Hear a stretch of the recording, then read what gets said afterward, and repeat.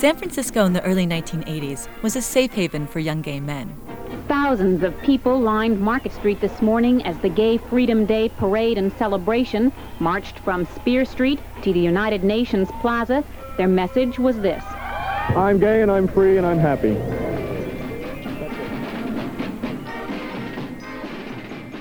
But then, people began to notice something. Scientists at the National Centers for Disease Control in Atlanta today released the results of a study which shows that the lifestyle of some male homosexuals has triggered an epidemic of a rare form of cancer. Robert Bazell now in Atlanta. This is One Bold Idea, a podcast honoring the 150-year history of the University of California.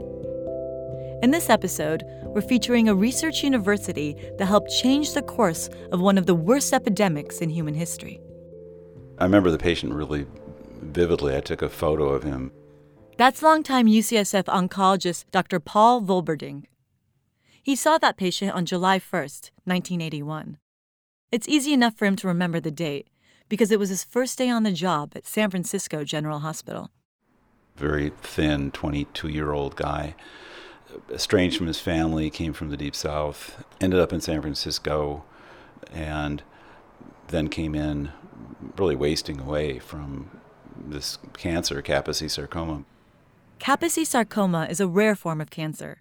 When it does show up, it usually comes in the form of a tumor on the skin, and it's often painless. But what Volberding observed in 1981 was different. When we saw it in 22-year-olds, we knew it was something new. And what's really going on is the cancer is spreading really throughout the body. You just happen to see it on the skin. It's in really all the tissues. One of the most common places for it to start was on the tip of the nose. So the first thing a person sees when they look at you is Kaposi's. After that first patient, he started seeing more and more young men with rare cancers. And we began to realize that these things were linked. Later, of course, we realized that it was linked by a single virus. And that single virus was human immunodeficiency virus, or HIV. All Volberding and his colleagues knew at that point was that it was an infectious disease, and nobody was sure how it passed from person to person.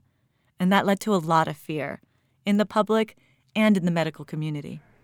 At the end of 1982, one of the internal medicine residents was pregnant and asked whether it was safe for her to be sleeping in the beds that we used as exam tables during the day.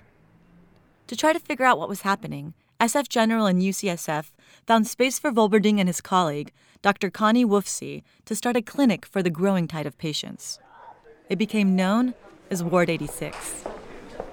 This is an old red brick building built in right after the earthquake, I think, in 1906. But the floor was empty. One half of the floor had a big space that was used once a week for a jazzercise class.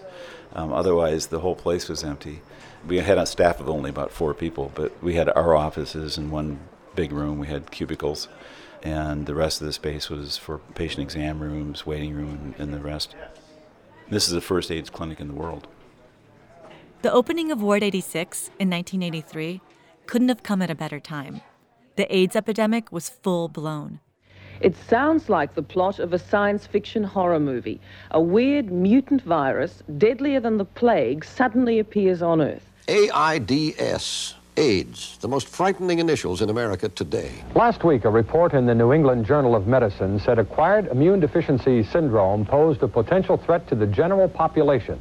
People with AIDS in the community knew that this was a place where research was being conducted, so it became really the place to come for care. People infected with HIV and AIDS flooded the clinic, but there wasn't even a test for HIV yet. Doctors couldn't identify who had the virus. All they could do was look for symptoms. Volberding and his colleagues tried to figure out how the virus even spread as their patients died at a rapid rate.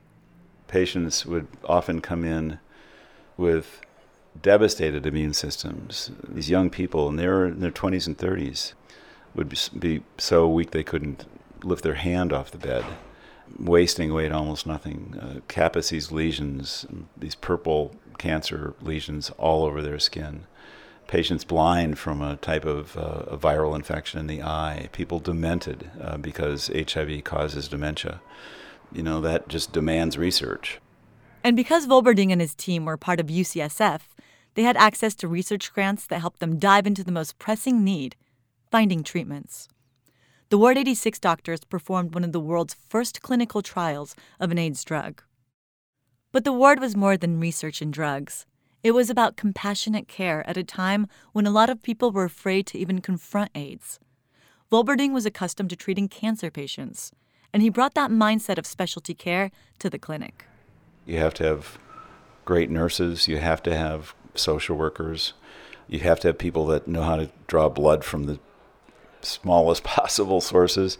And so the concept of team care that really typified this place, I think, grew out of that. This model was revolutionary for Ward 86's marginalized patients. This was a time when being gay meant being ostracized, and when fear of AIDS led to sick people often suffering alone. All of our early patients were gay men, almost all of them. And so it was necessarily pretty much a gay-oriented approach to care, certainly respecting the communities that these patients came from. But it was also a care system that was interwoven with the community, because we realized that the patients that we were taking care of often didn't have a mother and father and sister and brother. And that type of care still exists today at Ward 86. I was born in 1958. I'll be 60 next month. That's Norman Tanner. Half a lifetime ago, he was an IV drug user. I was fidgety and didn't feel good, so I decided to come to San Francisco, get a physical, and that's when they saw something. The doctors came back and said, you have full-blown AIDS, you have 6 months to live, and that was it. Okay, they were not compassion or nothing like that. And so first thing I said, oh, well, you got to die of something, denial. He found his way to Ward 86 in 1990, and he found a different kind of care. The doctors took time with me and other patients, and they took interest in our overall life and health. Like my doctor know everything about me. I'm in recovery. They know about that. I'm gay. They know about that. Know about my partner. We have a good relationship. You can drop in and see your doctor without appointments. They treat me like a patient, not a number. And for Tanner, that level of care has kept him alive. I never thought I would live to be 60. My life is good. It's good. Each and every day it gets better.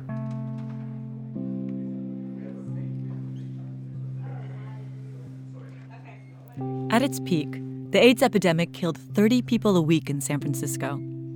Since Tanner was diagnosed, the disease has gone from a death sentence to a chronic illness. But the work of the ward that pioneered AIDS care is far from over. Paul Volberding now co-directs the UCSF Gladstone Center for AIDS Research. It serves as a central hub for a vast network of HIV research centers across the country. In the last decade, it's helped fund more than 200 studies into how to stop the spread of HIV and how to cure it. Their collaborative research represents the next chapter in the story of institutions stepping up to take on the huge challenge of AIDS. Without that support, Volberding says, Ward 86 never could have existed in the first place. To be able to respond to this and do research, I think that's what kept a lot of us going. The connection with the university, the clinic at San Francisco General Hospital, and the connections to the gay community were really the central elements in what was a really important thing to do, and a really successful model that has been used across the world.